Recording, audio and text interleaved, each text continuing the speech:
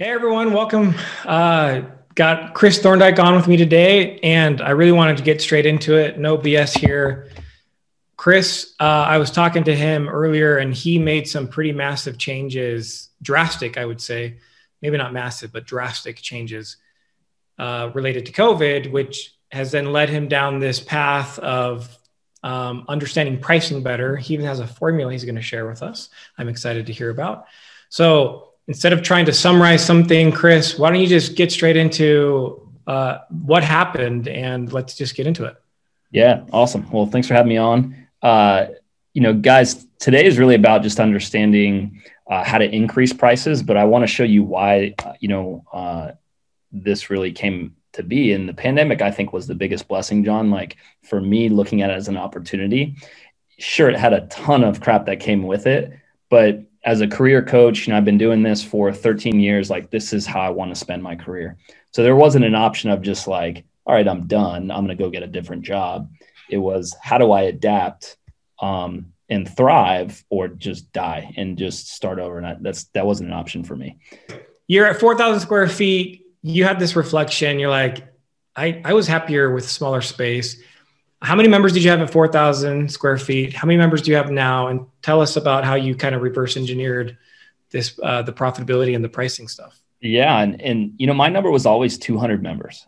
And, I felt like when running the math, everything was mathematically on point for where it needed to be. And what I underestimated is, yes, that was, a great goal to have and work, but it just required so much effort to run. And that, guys, was, where I'm at in my career. I would really wanted to do more with less. And, what I realized is it's a lot of work to run a 200 person, facility and keep everyone happy and, continue to find the leads and the sales to replace the outflow. And when I started crunching the numbers, the attrition goes way down when you have less membership base. You can have a better relationship with your clients. And in doing that, your service goes up. And therefore, you can provide something that anyone in your competitive market that's trying to race to volume can't provide, which is attention, which is individualization, which is what people want. They want, in my opinion, accountability and guidance, and to feel like when they come to class, they're seen. And when we started really focusing on getting back to what I'd call our roots of why we started this, the solution was clear. It was, we needed to cut the excessive costs and increase our rates. And so how did you do that? How did you determine to increase your rates? Because we're not talking like a price increase of $10 here. Well, as I walk you guys through this formula here in a minute, what I'm starting to see, guys, is that many of the group fitness, facilities are way too big. So there's excessive rent. And we don't need all that space to serve, say, 15 to 20 people at a time. And two, there was a lot more staff on board than needed. So in cutting those. And then when you really look at the big equation of, if owners could barely make a salary that allowed them to pay their bills, to have a savings, to invest, to pay for healthcare, kids' education, like all of that was important to me. And I didn't want to jeopardize that. When I think of professional career, I think of, I want what everyone else has, right? Like in that sense of stability. So that was a big part of this, of saying, I will not jeopardize those things just because I'm passionate about coaching people. It has to mathematically make sense financially and the career of, doing what I love. So that was a big part of it. And then the other part that seldomly gets talked about, because it's probably not there in abundance, is the profit margins of saying, how are we going to grow? How are we going to expand? How are we going to invest in measurable things that actually add to the bottom line, not just adding a bigger facility or a separate program because we're passionate about it, but actually look at the math. So that's what I wanted to do in saying, if we add up the actual cost of this career for myself and for what I want for other owners, I arrived at a $10,000 a month minimum, we'll call it. Okay. I want a profit. of owner's benefit. Of owner's benefit. Okay. Income coming in for the owner. It had to be there because how many hats do owners wear? And 762. I've done the math. yeah, good. So you figured that out. I knew that's why we met here. But when you think of it, it's like, however you want to divide that owner benefit up, call it, 60,000 in salary and the other in profit, whatever. But that take home for the owner, I think it's justified. And then we really start taking a look at all the expense that I mentioned: rent, employees, keeping the lights on, all that stuff, advertisement spend, everything has to be included, guys. And we'll just kind of, be creative with me if this is too much for you to deal with, saying, I'm not changing anything, I'm not asking you, but just dream with me here and said, what if you just included everything you needed in your budget and said, bam, that's the number that we have to make it all work. And that's what I did. I said, I just want to look at the math. Let's just take a step back.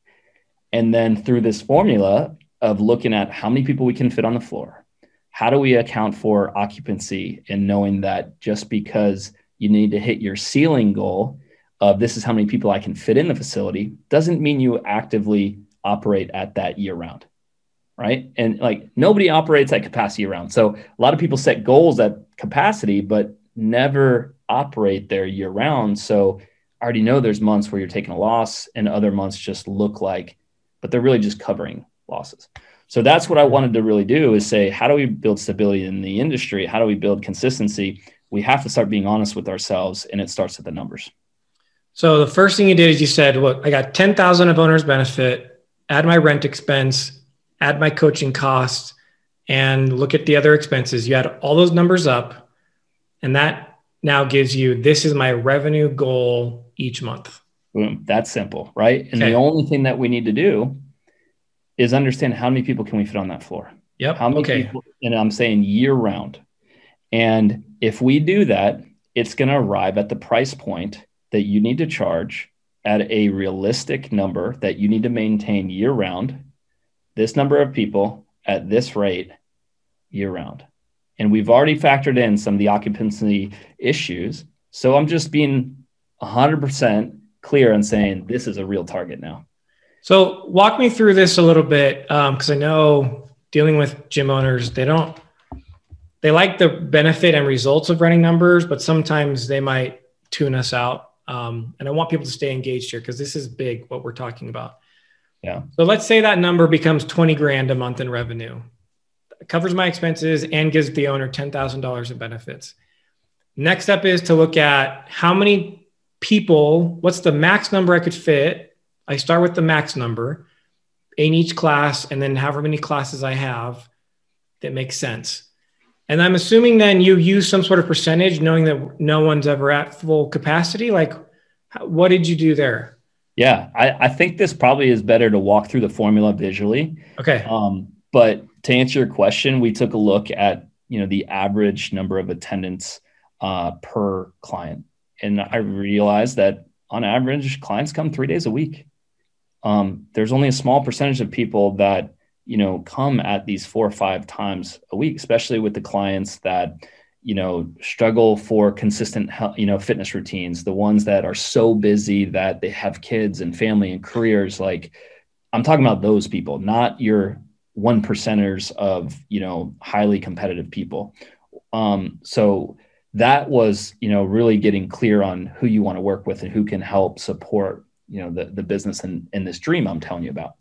So when you look at it that way, you arrive at how many people can be in your facility from a capacity. And what I'm saying is then you apply, well, how much do I need to compensate for with people not on the coaching floor? So if you look around, guys, you'll notice that you have 1, 2, 3, maybe 5 spots that are not filled every class.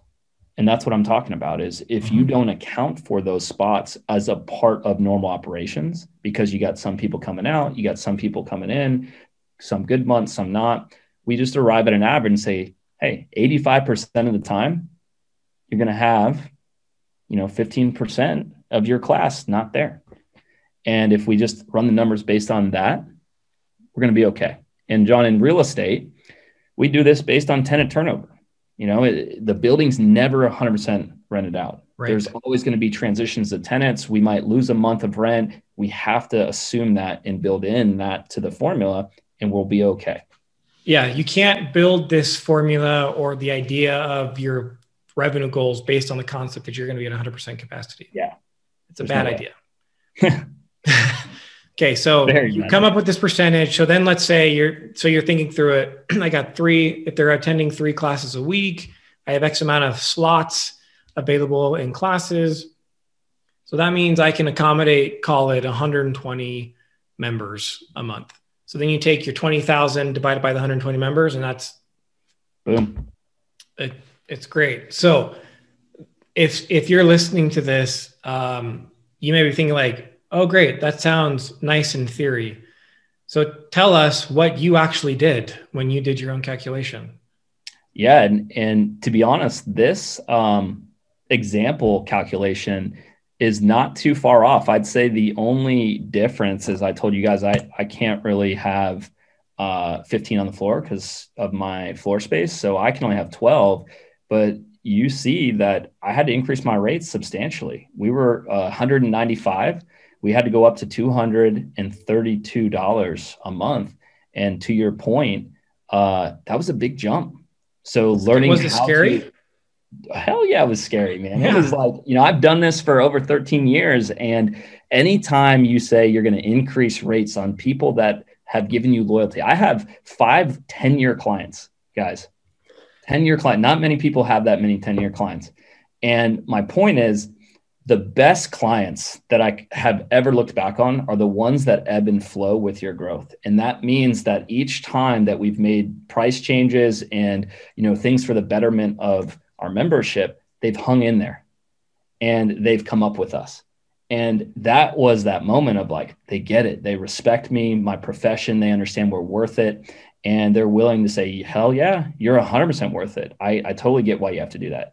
And that's a scary thing. So I'm saying to you guys, I was afraid of that too, but I knew deep down if I ran it by the numbers and I needed to achieve everything for my family and my future to stay in this, because the pandemic was a perfect opportunity to either get out or restructure. So what I said is I chose to restructure. I had a little bit more of a push. I had the day my daughter was born was the day we shut down the gym, forced to shut down. So it was like, it's go time. So yeah, I think this is a calling to everyone out there that wants a professional career. Is it's time to look at not just new people coming in the door, but also your core membership right now and saying, who are the people that you love to work with? Will they respect you enough to come up in price point? Because here's the thing, John, what if we changed this one number? I took this owner's pay and I improved it $1,000 a month. This is a crazy analysis. So if I just said, what would $1,000 mean to you guys per month in personal take home? How much do you think that membership price has to go up per member? Per 1,000 per month. I mean, $10. Let's see, $6,000. I'm just going to look at it for the sake of. It went from $259. I'll bring it back down to $248. $9. You're right on. So my point is $9 a month per member is what it takes to change your personal income $1,000. Break that down to a week. That's a cup of coffee per member. And what I'm saying is we have the ability to transform our lives and get out of the frustration, the suffering, if we just call it what it is and say, this is the career from a number standpoint. How do I grow my business and my skills and, really talk to people that are willing to see that and pay that? They're out there, guys. Chris, thank you so much for your time. This was freaking awesome. I love the formula. Hopefully everyone got some value out of it. You are part of this group. So if people have questions, feel free to reach out to Chris, tag him in your question and he sees it. So thanks again, everybody. Remember, profitability is a choice, just like raising your prices. Have the courage and wisdom to choose it.